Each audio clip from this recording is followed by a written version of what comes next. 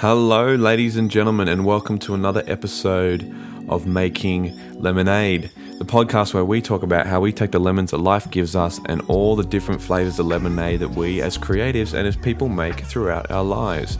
If you'd like to see more of my content, please go to @JordanMorpethArt on Instagram or my website, www.jordanmorpethart.com.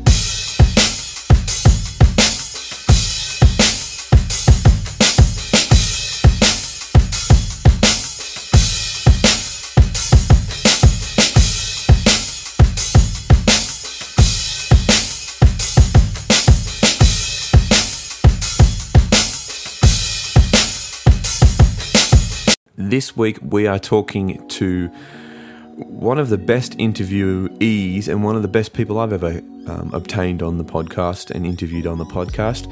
His name is Mr. Justin Prime, also known as Justin Sinceri. You may know him as J Prime from the J Prime cast. Justin has a wonderful podcast. You can go and look that up on iTunes and wherever you find podcasts.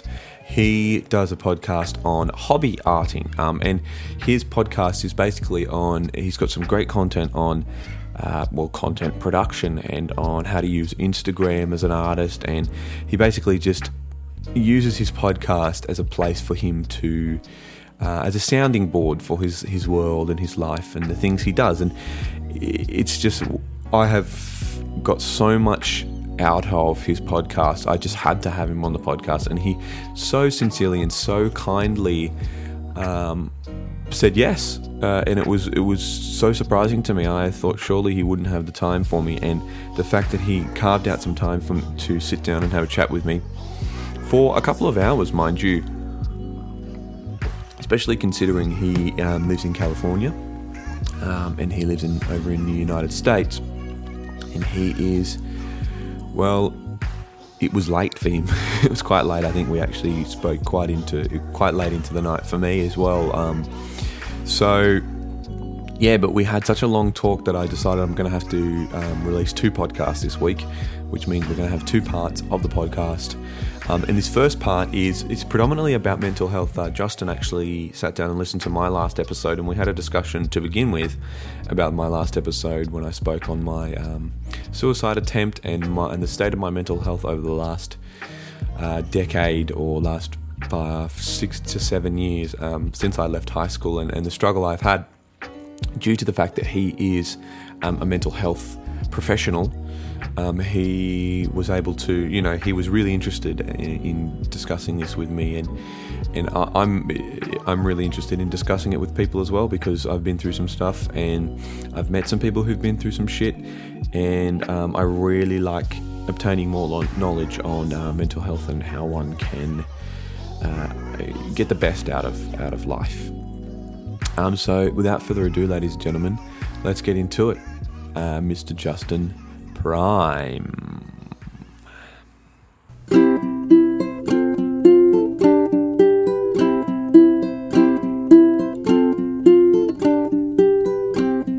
Alone I was a fish trying to climb a tree, feeling stupid and discouraged by all the monkeys looking down at me. No one said they were above me, but I could see, and it only proved how easy climbing trees should be. But no matter what I tried, it hurt my fins to climb 2 branches back for each branch up, falling farther behind, till one day back at the bottom I turned from the tree, and for the first time saw the ocean and a fish like me. And the fish said, "Hey you, it's totally true, we fish aren't great at climbing, but that doesn't mean we aren't great at swimming, jumping, diving. The world is full of fish like us, once climbing to fit in, but potential turns successful when we learn how to swim. So when you get discouraged, try different, try again, 'cause failing might just mean you're trying to climb instead of swim." Yes. I looked down at my fins and saw things? the fish. I'll record an was intro right later and just start up. We'll just go straight into it. How are you? Nice to meet you finally, by the way. Yeah, dude. I liked your. I'm doing just fine. Just fine. This is just in time. Like after 10 o'clock, down in the office. This is, late at night. I'm awake. I'm not going to get much sleep, but I'm okay with that. And this is just kind of where I feel the most awake. Oh, okay. It's been a long weekend, and no, I'm excited to be talking with you. I listened to your last podcast. That was really good. That was really good quality. Your story was obviously very powerful, but for me, the best part was your story of coming out of it and the fight against depression, I think is the way you basically put it. That was a really cool story to hear, and to hear you coming out of it and being so aggressive about it. That was pretty interesting. Oh, thank you. Thank you very much. Yeah, it was. Thank you for sharing. Thank you. It was one of those things that I really tossed up whether it was relevant to my work, whether it was, even when I started the podcast, I kind of tossed up whether it was relevant to, being an illustrator and such and such. But, as you probably well know, Making Lemonade's not supposed to be about just art. Otherwise, we would just be an art podcast. Because, art is, my philosophy a little bit with it is art influences life, and life, influences art. So they go together, and, I really want to be as genuine as possible. And how more genuine can you be without, especially when you've gone through some pretty rough mental health. And I didn't want to, make anyone feel like, it's all relative, really. As you well know, being a psychologist yourself, I'm supposed to correct you. There's a law in my state that if someone mislabels me, I have to correct them, or else I get in trouble. Really? Yeah. So over here, even though I have a master's in counseling psychology, my title is not psychologist. It's mental health clinician, or mental health. Actually, my legal title is licensed marriage and family therapist. So if anyone ever calls me a doctor or a psychologist, I have to be like, whoa, hold up. Or else there's all these laws and ethics that I have to follow, and that's one of those. Yeah, sorry to throw you off there. No, it's all right. It's all right. I understand that we have a couple of those over here. I myself actually am a disability support worker. It doesn't so much go for me. I mean, that's my day job, and that's what my partner does as well. Really? Yeah. That's fascinating. I'm so interested in that. Yeah, I really am. It's one of those. We can get into that later, but yeah, we here in Australia, we have. I know we have a law. So my partner has a sister for a psychologist, who's a psychologist, and she has a couple of sisters who are teachers. And the law is most public servants over here. I don't know about you guys, but most public servants over here, police officers, doctors, nurses, teachers, so on and so forth, have to report almost anything that they think is illegal. We have mandatory reporting in Australia. So if they see, I mean, I don't know about you guys, but I know that you quite literally can't do anything illegal in front of some family members of ours because they have mandatory reporting to do. Interesting. There's mandatory reporting for my field, anyone in psychiatry, psychology, nursing, teachers, anyone in the school district, really. Okay. But it's not about anything. It's about child abuse, child neglect. So I don't have to report anybody for just breaking a law, but I do have to report if it's involving children and basically any sort of danger to children, or if a child is a danger to themselves or others. But if an adult is going to kill themselves, I'm not mandated to report that. Oh, okay. I don't know I know it's definitely. I don't know what the specifics are around it, but I know it's definitely a similar thing with children. Any being abused, that kind of thing. We have that. But yeah. So I mean, I'm glad you listened to the podcast. It's the first one I actually sat down and wrote as well. It was an interesting place to be. Yeah, I was really interested in that process. So it's interesting that you sat down and wrote this one, right, for the first time. Yeah. And today I published one that I didn't write or outline at all, and it was just pure free form. Let's see how I do.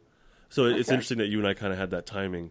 But I've been That's curious about doing a script, like actually reading off a script, and what that might yeah. be like. So now I'm interviewing you, but I'm curious how that was. That's what happens when you have two podcasters together. Well, I'm just genuinely interested. Well, it was a matter of I really like writing, so I sat down and I decided. So as a quite interesting how it's opposite. So my process is I'm better in the morning. I don't very much either. I mean, if I get about 6 to 7 hours of sleep at night, I'm good to go. As long as that's a solid 6 to 7 hours of sleep. So and later in the night, I'm just useless. Like later in the afternoon, even this time of, it's like 5:30 now here in Sydney, and I'm just absolutely useless. So I find myself so much better if I get up at about 5:30, 6 o'clock in the morning, get some exercise, and get to work. And so what I decided to do was I had an idea I knew I wanted to tell a story that I had to tell. And I have a few more stories around mental health that I'd like to discuss and just some thoughts. Cool. I basically just decided in the mornings to spend half an hour especially after I watched that Jar Jar Binks, the guy who had Jar Jar Binks. It just inspired me something heavy to sit down and write and see what it came out as. And I just spent half an hour each morning writing down each part of this podcast. And it turned out really well. And I recorded it in a matter of an hour, and was just so happy with the result that I was like, you know what, it's time. That's awesome. I shouldn't be afraid of what's happened to me, because it's actually, a strength of mine, and it's something that I survived, so to speak. Like Gary Vee would probably agree. He said, he says that people that come from less or have been through more difficult things, they have more of a passion. They're like they're digging their way out of something rather than they've been handed everything to them, to themselves from others. Yeah. Like those are the people you got to be scared of, Yeah, exactly. I mean, I'm more looking. My life's always been very anxiety driven and very, very, very stressful at my own due to my own self. So there's a lot of. I'm just trying to slow my life down, to be completely honest with you, and have less people around me that cause stress. I just find a 9-to-5 job that's not where I belong. I'd rather be in here, drawing day to day. That's my thing. So, but I should ask you. I should start interviewing you. Just talking. We're just talking. Well, so you're a dad of 2, is that correct? Yeah. Yes, you got 2 kids. How old? Do you mind me asking? Daughter, she's 9.5, and a son, he's about 3.5. Oh, okay, cool. I have a daughter who is almost 6 months old, actually. 6 months old. Congratulations. Yeah, thank you. So, didn't we talk about this in DM? This sounds familiar. Yes. Right on. Yeah. Yes. Yeah, I'm sorry, but go ahead. Who shockingly changed my life for the better. She was. I'm not. That's not a. That was a shock to you. Well, I should have known, but I was in a place a year ago where I just had no idea what I was doing with my life. I knew I wanted to draw, but I just had no drive and no real sense of responsibility. And then, we got a surprise pregnancy, and all of a sudden, in a matter of 6 months, I got my first full-time job. I got, we moved out. We just had so much happen in a year, and, tales all the time. Except the thing was, I was not allowing myself to not take responsibility for what was going on with my life. So I decided, let's just put your head down and get to it. And right on, man. Might have burned myself out a little bit last year. Last year was quite a difficult year, as you heard on the last podcast. Yeah. But, yeah, I mean, I wonder what's your kind of philosophy around being a father and being, how does that affect everything in your life? You might have to narrow this down as we go. Okay. First off, before I answer that, I love hearing a dad that steps up, even though it wasn't planned, because that's a huge problem over here. And especially, I don't know about especially, but in the city where I live, it's a major, major problem to where kids are being born and father's not a part of their lives. And that's something that really pisses me off, honestly. So I don't want to applaud you because you should be involved, but it's nice. That's not a story that I hear very often where it was unplanned and I'm definitely going to be a part of this and blah, blah, blah. Right. But it's always the opposite here where, and I work with a lot of teen girls. They have unexpected pregnancy and I just see the same story over and over again where it just doesn't work out. So, that's that. I don't know. It was nice to hear the opposite end of that spectrum, to where someone's like, "Yeah, I'll be a part of this," and it's working out for the better. Course. Yeah. Anyhow, so with kids, so you're asking me about how does kids affect art, or was it in general? Let's start there. Let's start there. So I know that you're a hobbyist more than anything. Yeah. And how directly, I suppose, does being around your children all the time and being a father affect your creativity and affect your art, I suppose? A couple times I could say that it's affected my creativity, like it's inspired something. Mm-hmm. Maybe a couple times, but honestly, not really. Really? For the most part, no. For the most part, the ideas that I have, the stuff that I want to draw, comes from me and things that I'm interested in, comic books and pop culture stuff, and that has pretty much nothing to do with them. The way that having kids has affected artwork is by me realizing how valuable my time is, and how precious little of it that there is. Plus, having a career where I do a 9-to-5 kind of thing. Monday through Friday sort of thing, right? So I do that.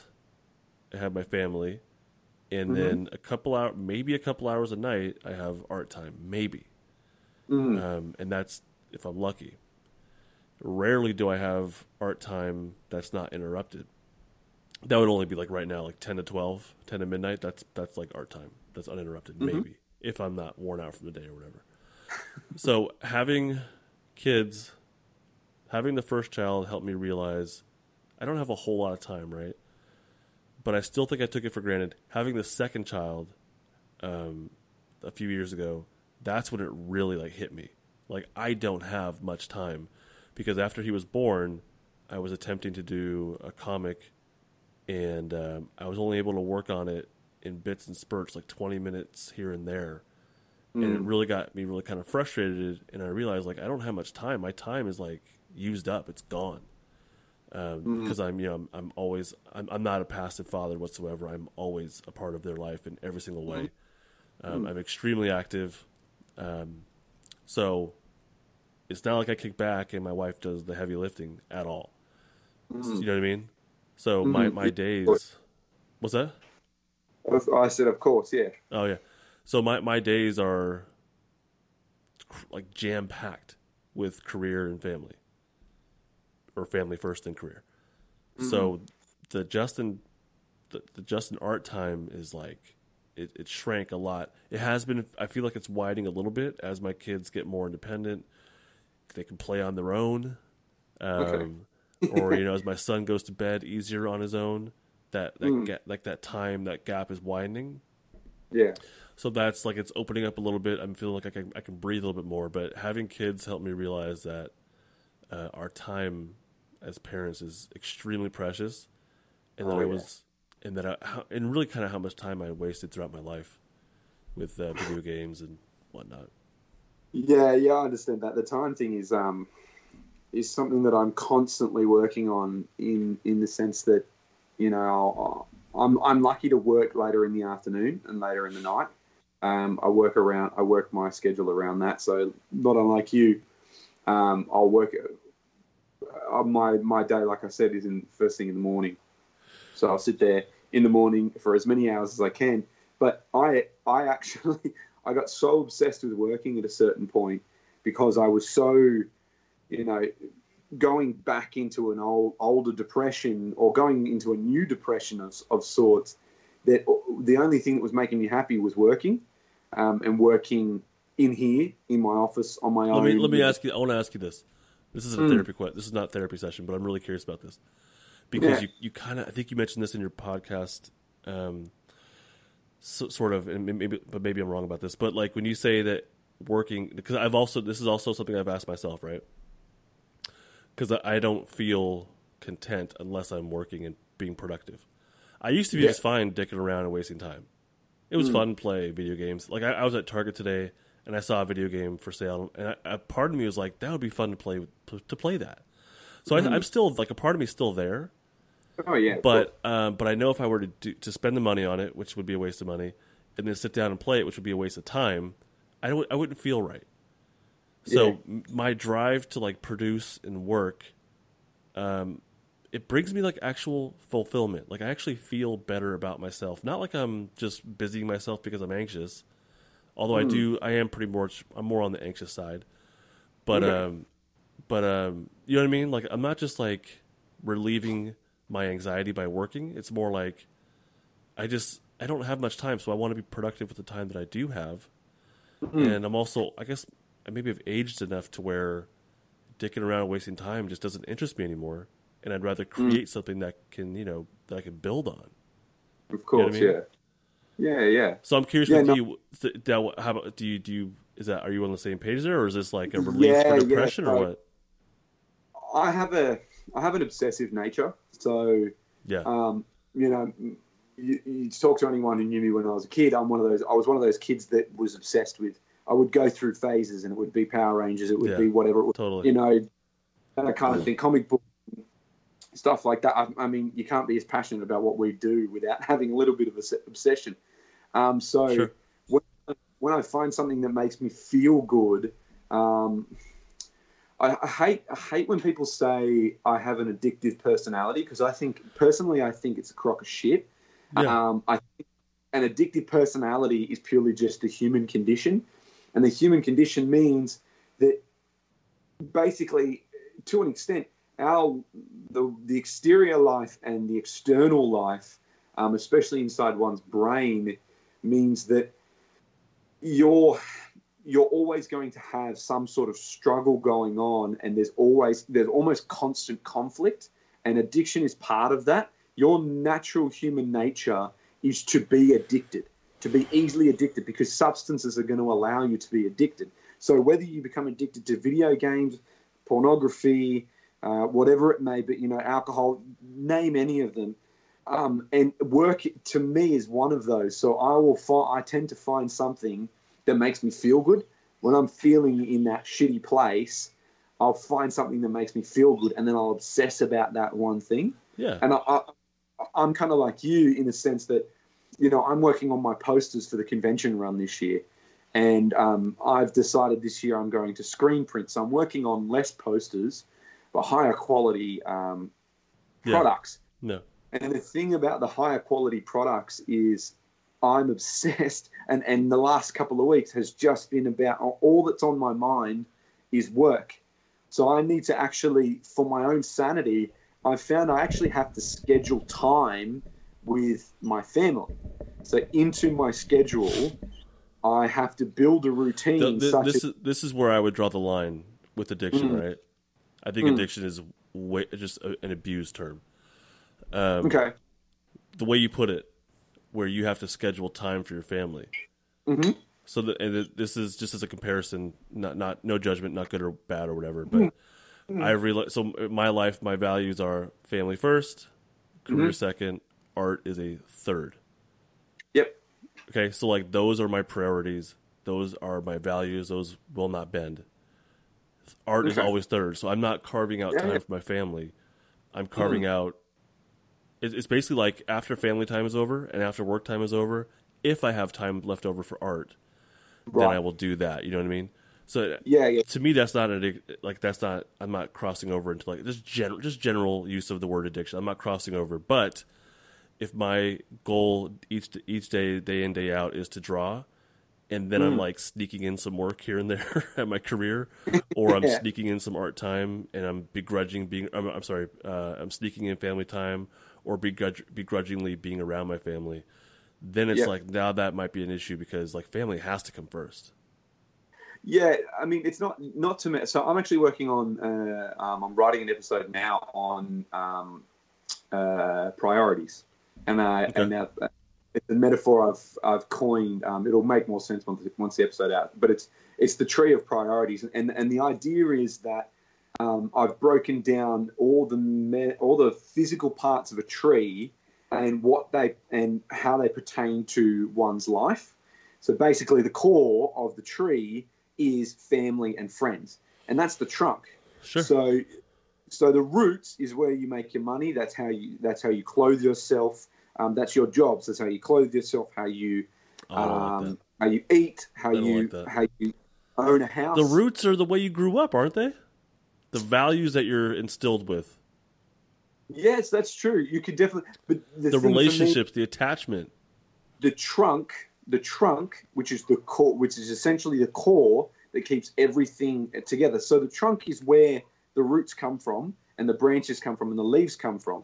That's family, friends, values, morals, how you grew up. Without the trunk, none of the tree exists. But the roots come first, don't they? That's a good question. It's a seedling, and then the roots come out, and then the trunk grows up, right?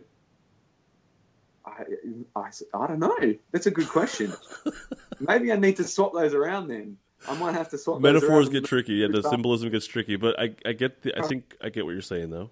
Yeah, but anyway, it's still an idea that I'm posturing on and trying to kind of. I'm conceptualizing it right now and still trying to write it and understand. Right. I put a little bit more research on trees. I'm going to do more research on trees. Think about the way. Yeah, right. Think about the way trees actually grow. Yeah. And actually, the soil might be like family and values and upbringing, culture, and that's what the seed sprouts in and grows from, for better or worse. Yeah, that's true. That might be. I don't know. But you see what I'm saying though? Like someone who's actually addicted to like alcohol, that is the point. Their point of their life is to get drunk or to escape reality, right? Mm-hmm. And they will. It's going to sound evil, but they'll use the people around them to meet that end, or they'll go to work in order to get money to get money for alcohol, right? But it's all about alcohol. It's all about So that's the line I think is what's your life all about, and art is a huge portion of my life, and mental health is a huge portion of my life, being a therapist. But those things take place after family. You know what I mean? Right. That's why I wouldn't use the word addiction at all. It doesn't sound like that applies to you either. There was this. No. There's a really interesting. There's an interesting on. I've been spending a lot of time on Twitter recently. There's an interesting. A lot of subgroups on Twitter. It seems like, and one of them is people that are autistic, and there's actually this hashtag. Oh, really? Yeah, it's hashtag actually autistic, because autism is a hugely, I think, overused diagnosis. It's become very, very big recently, and apparently there's people who, my guess, the way I'm understanding this is that they using actually autistic means like we're actually autistic. We're not just these labels are being thrown at us, but like we actually are autistic. So anyhow, one of the non-autistic, the way that we describe someone who's autistic is to say that they obsess about something. And so one of these people in the subgroup they say, I'm not obsessing, I'm just focused. And I love that. And that's the way I really, there's a big part of me that understands I'm not diagnosed autistic. I don't think I would be, but a big part of me identifies with, so I'm not hashtag actually autistic, but like a big part of me is like, I get that. So that reading what that person said, where, it's not, I'm not obsessed, I'm focused. That's a good thing. That's a plus. So that's the way I am with pretty much every area of my life is I attack it. I'm extremely focused, and I try to get the best result possible. You know what I mean? Yeah, no, I definitely understand that. And it's the same as people who say they're obsessive compulsive. You're not. Like there's things that people with obsessive, just because you're tidy and you like things a certain way. My partner always says this, her brothers always call her obsessive compulsive because they're so happy to just leave mess around the bloody house. and she likes things tidy. She like not unlike myself, and it's all a mental state. Having things tidy is a mental state. It's to keep you sane, because if you don't have a tidy car, you don't have a tidy room, that kind of thing. How are you going to tidy up your life? How are you going to keep things? Yeah, I agree. And I agree. when people say they're OCD, well, are you turning a doorknob 50 times when you go to a? Are you washing 20 times? You're not actually obsessive compulsive, and it's often, the same goes for ADHD. I think there's way too many children. We can be here for hours. There's way too many young children being diagnosed with ADHD. There really is. In a system that's basically just trying to build all of these employees. Oh yeah, all of these things. Autism, I think, is, and I know because I've worked for county mental health organizations. I've worked in nonprofits. I've worked in school districts, and these terms get thrown around really haphazardly, and they come from good, teachers and principals and mental health professionals. We're all trying to help, but when you use these terms very loosely, they lose their meaning. There are people out there that truly are obsessive compulsive and are truly struggling and hate themselves and are like trapped. And when you throw around these terms, it loses its meaning. You know what I mean? And these things, like these are messed up things that people go through and are really dealing with. And OCD is one of those things. Autism is thrown around way too much, but it's really interesting to following these actually autistic people on Twitter. For them, it's a non-issue. It's not. Yeah. A lot of them say, like, we have these like superpowers. What are you guys complaining about? Why are you labeling us as different? Like, they do some incredible things. But yeah, bipolar disorder is thrown around constantly. Yeah. All these things are thrown around, and it's the meaning is just like, what are we talking about anymore? The simple moodiness is I'm bipolar because one moment I'm crying, the next moment, and it's like, well, no, moodiness again is human nature. Like you can all of a sudden just feel anxious. That's how it works. But you don't necessarily have to have anxiety. You can feel emotions that people, and there's that constant thing. Depressed. We have this term. I don't know if you've ever heard it, but when I was younger, there was a lot of people that used to say, kids, there was this term called necking yourself. Like, I just want to neck myself. No. And you see, like, but you know what that means, right? Like, I got you. That's a pretty serious thing to say when. Well, does it mean like what you just did right there with your neck? Is that what that means? Like, hang yourself. Like, that's what it's like, I want to commit suicide because my day's been so bad. Oh, okay. And it's one of those things that I remember kind of thinking, even at a young age, just going, we probably shouldn't be using this term. I mean, we could get into terms and all that kind of thing, but yeah, there's a lot of just in daily conversation, if you know someone and you know that they're just using it generally, it's not a big deal, I don't think. Right. But when it comes from professionals, and when teachers and other professionals are throwing these terms around, and I see this all the time in every setting I've worked in. These terms are thrown out, I think, very, very loosely. I've seen ADHD being diagnosed constantly. I personally rarely have used that diagnosis. At this point, I pretty much don't, because I always feel like there's a better explanation than a kid just being hyperactive. There's always something else going on that I've seen. I've literally have never worked with a kid who is hyperactive and having a difficult time paying attention just because. Like, they were just born that way. I personally, I'm not saying it doesn't exist. I personally, in my 11 years of working with children, have not met this kid yet. Right. You know what I mean? Yeah. Same thing with bipolar disorder. I've always found a better explanation. Trauma seems to be something that underlies a lot of stuff. You know what I mean? Yeah. Or having a poor attachment relationship with your parents. Stuff like that underlies a lot of these issues and kind of pops up anxiety pops up over and over again. Depression pops up over and over again. These things kind of like underlie a lot of these diagnoses. Yeah, definitely. How does all of that, all of your training, and does that affect your parenting style? Has been working with all kinds of people affected your parenting style, and kind of speak on that? How? I've done a parenting group since I've graduated, so the past 11 years, I've done parenting, teaching parenting, or doing like parenting process therapy, like group therapy with parents, which is a lot of fun. But I've always done work with parents. I've done family therapy ever since I graduated. I mean, I've always done family therapy and group parenting skills or parenting therapy. So I take the parenting stuff really seriously. And in order to teach it, I damn well practice it at home. So there's that. But yeah, I mean, the kids I've worked with, most of my work's been with kids, teenagers. Like hearing what they go through and knowing, because they don't talk about this to their parents, but they'll talk about it to a therapist. You know, hearing that stuff makes me realize how important I am as a parent, and how easy it is to mess it up. Yeah. So you know, I know the things that are obviously no's. Like I never hit my kids. I rarely raise my. I've yelled at my kids. I'm not proud of it. I've lost my control every now and then. But I don't swear at them. No name calling.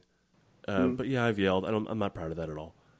But you know, there's things that like I have a line where it's just I know that these things will cause emotional harm.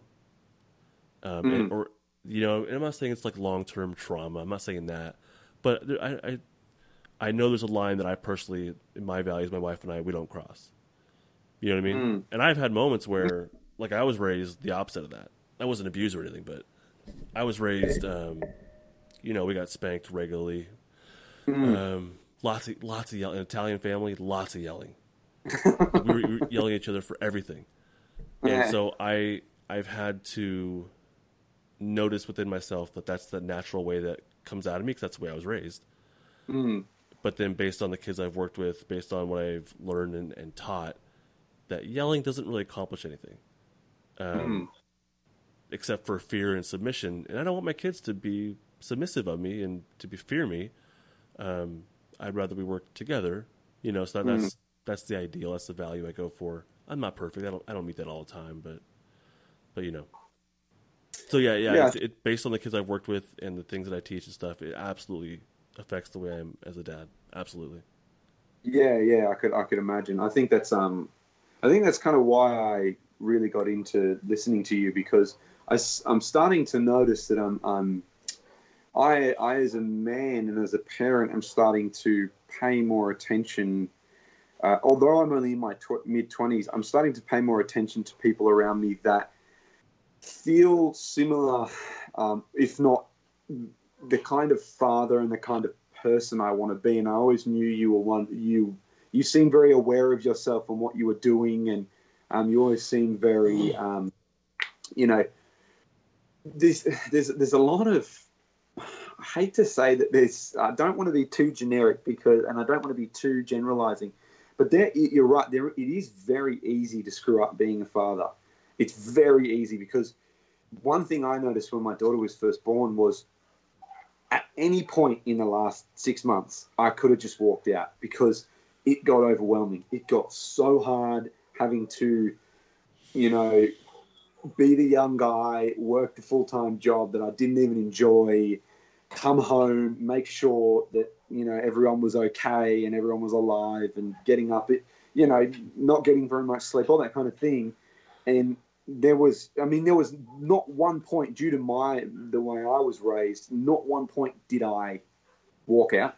Not one point did I even think about walking out either.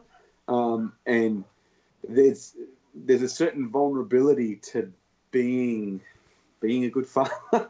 There's a certain the responsibility, although it weighs down on you, the responsibility is so important, because my dad always said to me, you know, the one thing you have to do as a parent, if you don't do anything else as a parent, is turn up and just be there. Like, make it boring, so boring that you're always there, because that's the most important thing as a parent, I think. It is. It's it's huge. Kids that don't have both parents in their lives seem to have a more difficult time. And it's not that's not 100% of the case, of all kids that have a single No. parent at all. But the vast majority of the kids I work with are missing a father. Yeah. That seems significant to me. Mm. Yeah, they loathe, they can't stand those dads that are gone. Yeah. Like that affects them. Like it affects them. Like one of my parents is not here. Like what does that say about me? They internalize that. Mm. So just being present. Just being present that's the first step. You have to, yeah. Like you don't get to just have a kid and walk out. You don't get to do that. That's not okay. Like they didn't choose to be here. No. You chose what you chose. You can't like that's not right. Mm. No, it's not at all. It's not a right at all. And anyone who thinks that, I personally think have a very skewed moral compass. And from an ethical point of view, I don't.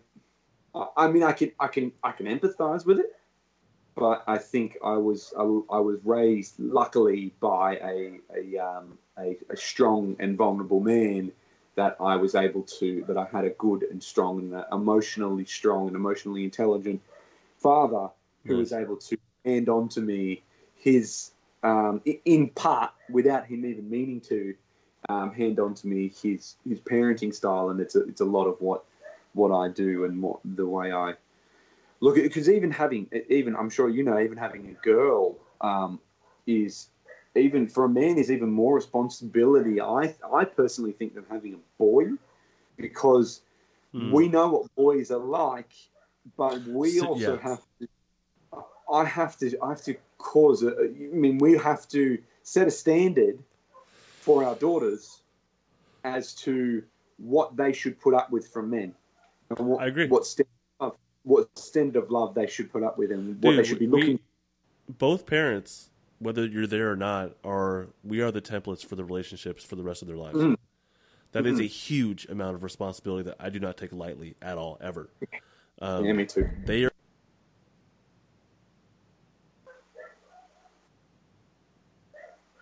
Oh, I think I lost you. Hold on a second. I turned my mic off again. Sorry. Yeah, my wife and I, we are the model, the template for their future relationships. Yeah. Like we have this messed up way of reenacting the way that our parents raised us. And we see it's this messed up thing. We kind of seek out our parents as partners. It's fucked up, but it's true.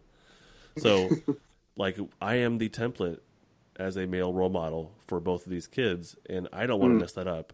I'm not perfect, but I take that with a pretty intense amount of responsibility. You know what I mean? I don't take that lightly at all. I don't want my daughter putting up with nonsense from anybody. Yeah. So I treat her, for the most part, she's become kind of annoying recently, but I treat her with a ton of, I think, love, lots of affection. Lots of love, lots of lots of love and respect and affection, but also hold her to firm boundaries and expectations. I expect a lot out of her, just like I'll expect out of my son. But I also give them a ton of freedom. They have the freedom. I don't make them do their homework, or not him yet, but her.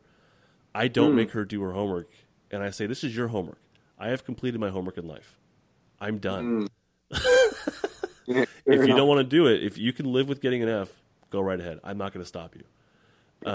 So I've taken zero control over her schooling, and I said, until the point you show me where I have to step in and take over, you do whatever you want. And she's been a great student. She's been phenomenal, and it's all her. It's all her, because I don't do a damn thing. It's all her. Yeah, of course. Yeah. Well, so anyhow, like I'll treat both of them the same way.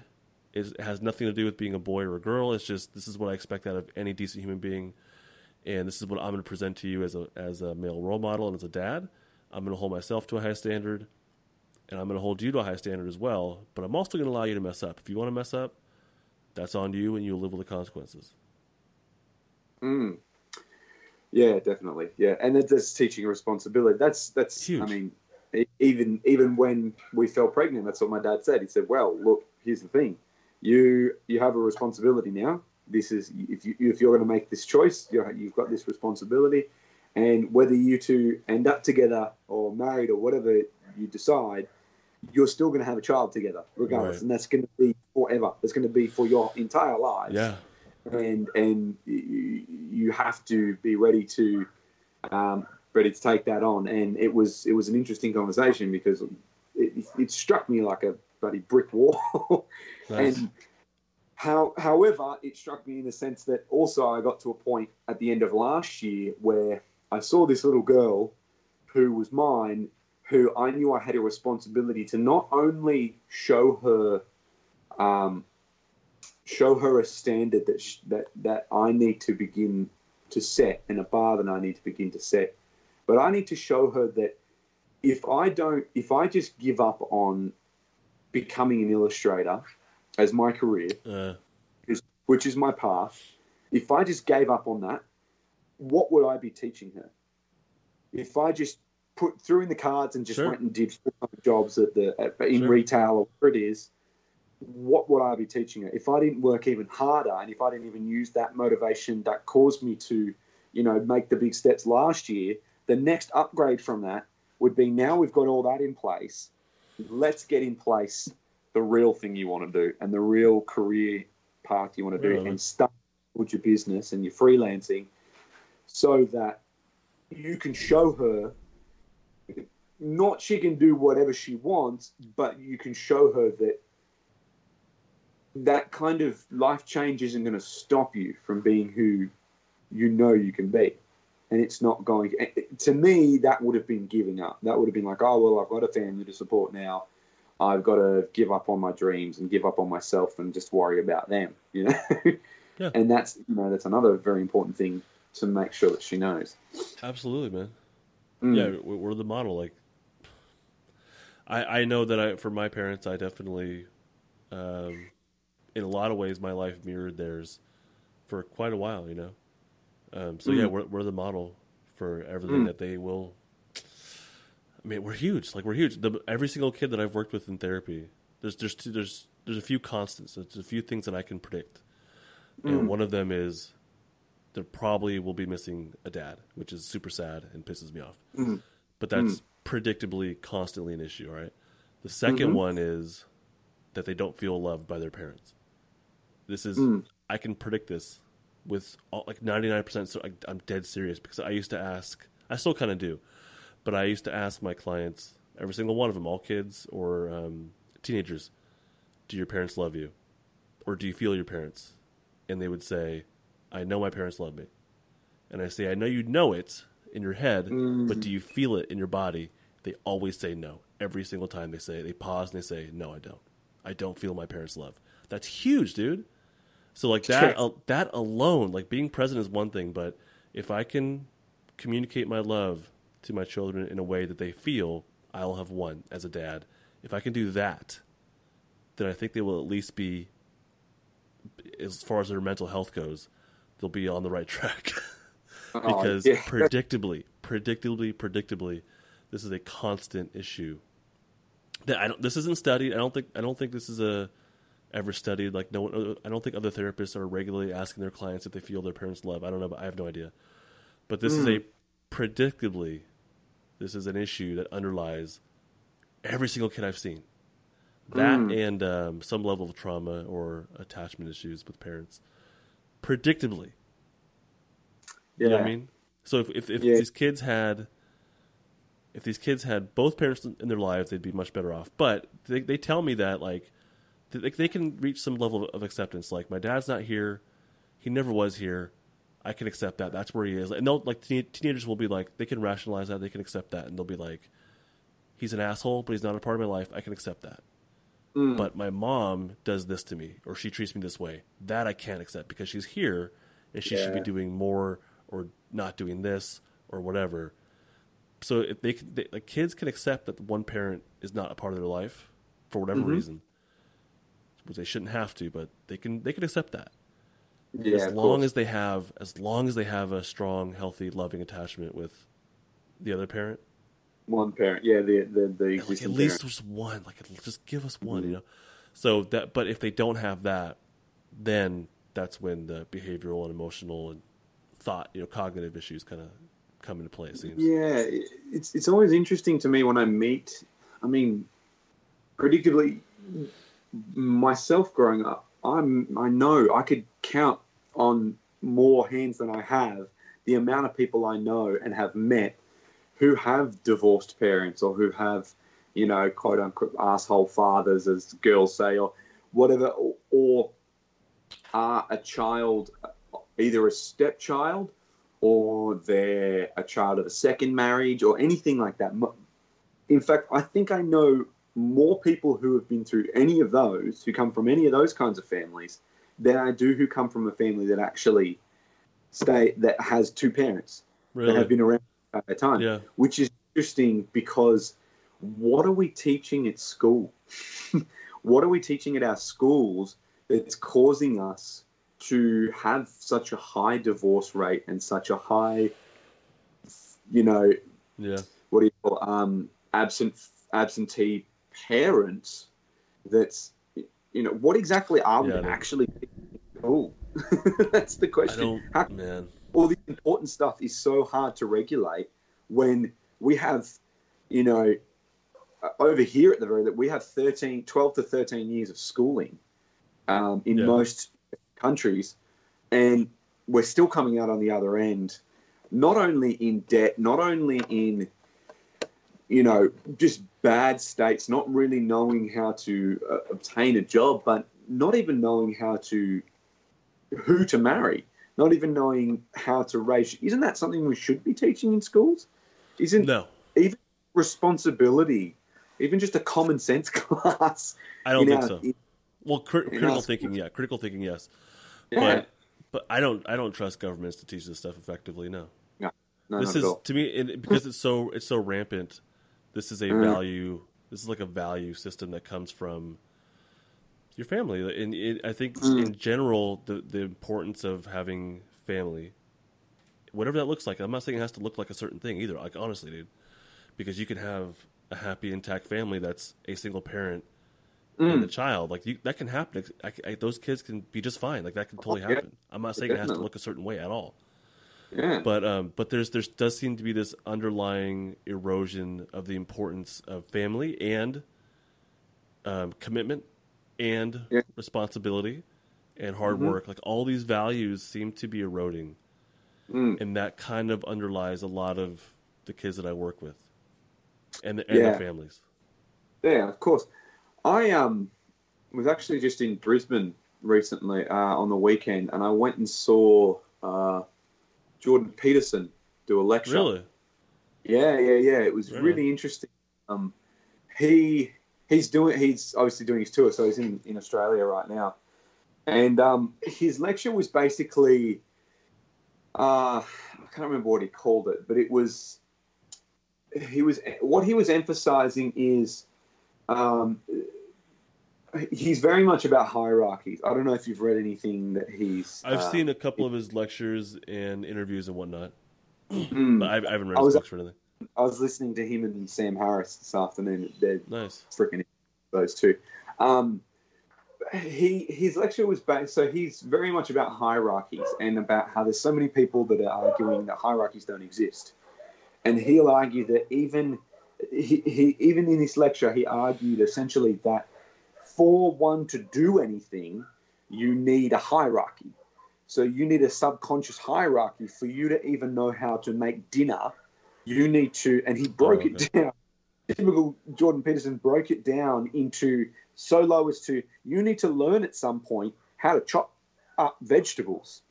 So someone needs to teach you that, and it needs to become subconscious. So there's a hierarchy there to begin with. You need to learn that, and you start learning that when you're a kid. You get handed a spoon, and you don't say, hey, go and put that spoon on the table because it's important because we have guests coming over and they might want a spoon. You say, here's a spoon, go and put it on the table. And he comes back and he goes, can I have it? You know, you give him another one and so on and so forth. Anyway, the point he was making is that you need a hierarchy in your life and in everything you do. And he was basically saying that you need these hierarchies to then therefore have a target. If you don't have a target, everything you do has a target, no matter how little or how big. And I think this pertains to why there's so many of these issues going on around parenting and around mental health is people don't have a target. They don't have something to aim at. And something as simple as tonight, I need to make dinner. And dinner needs to be completed so that the people in this house can eat for dinner. That's a simple target. And, we could sit here for hours talking about how you could break down the hierarchies in that. But essentially the point he was making is if you don't have a target, what are you doing? What's the purpose in... No wonder you feel so lost. No wonder you feel so scared when your girlfriend says she's pregnant, and you go, "Oh shit, I need to run away."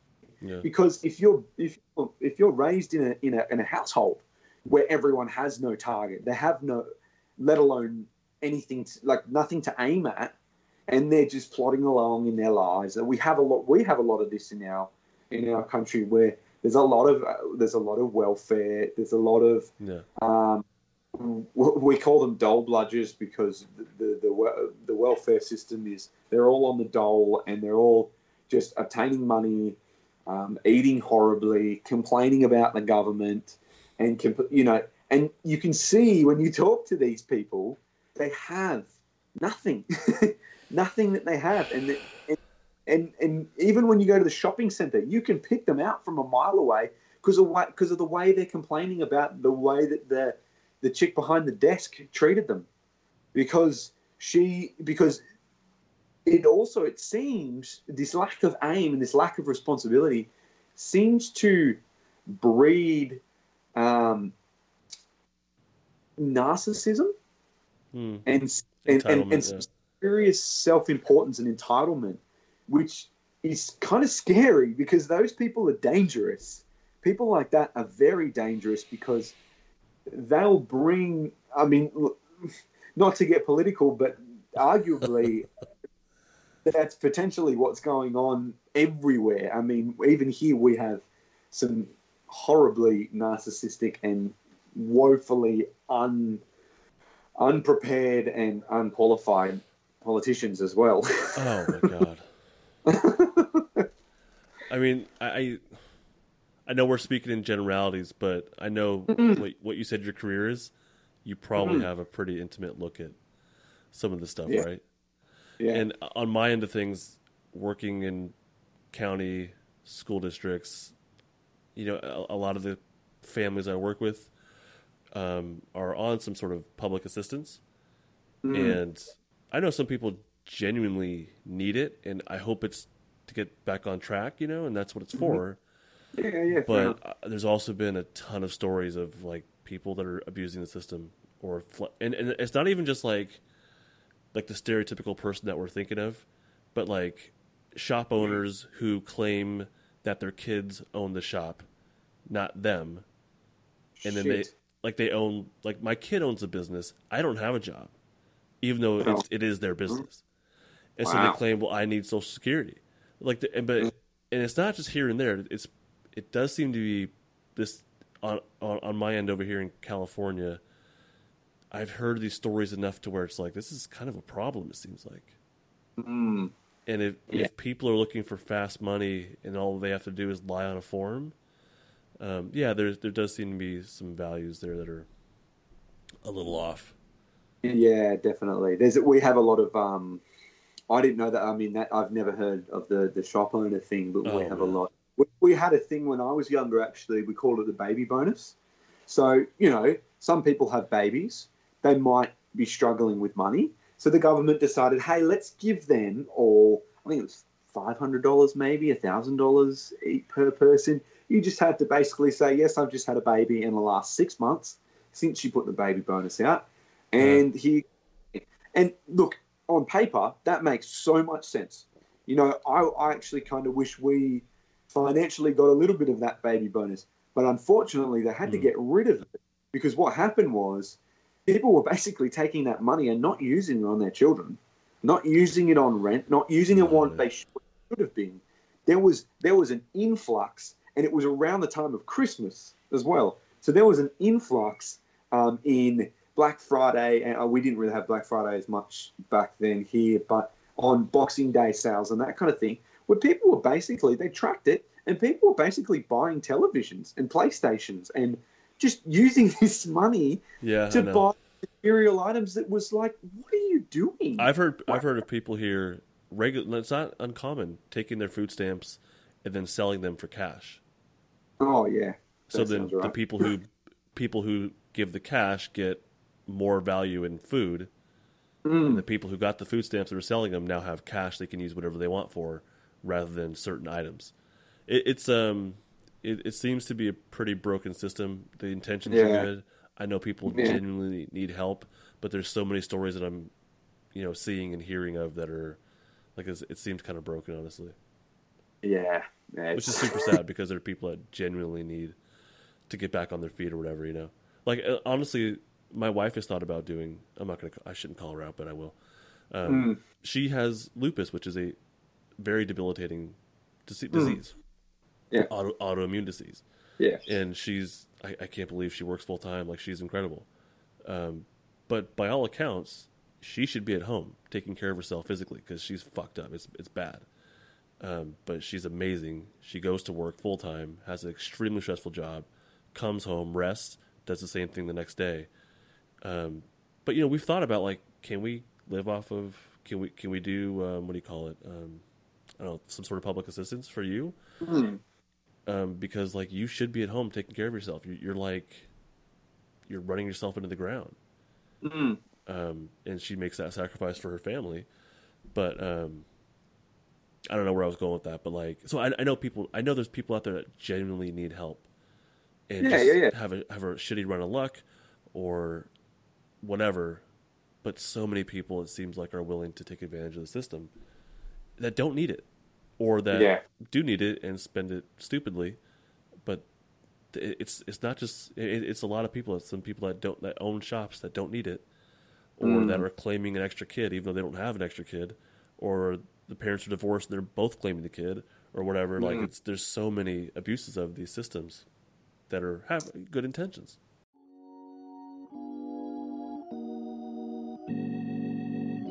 All right, guys, we're going to stick a pin in it there for now.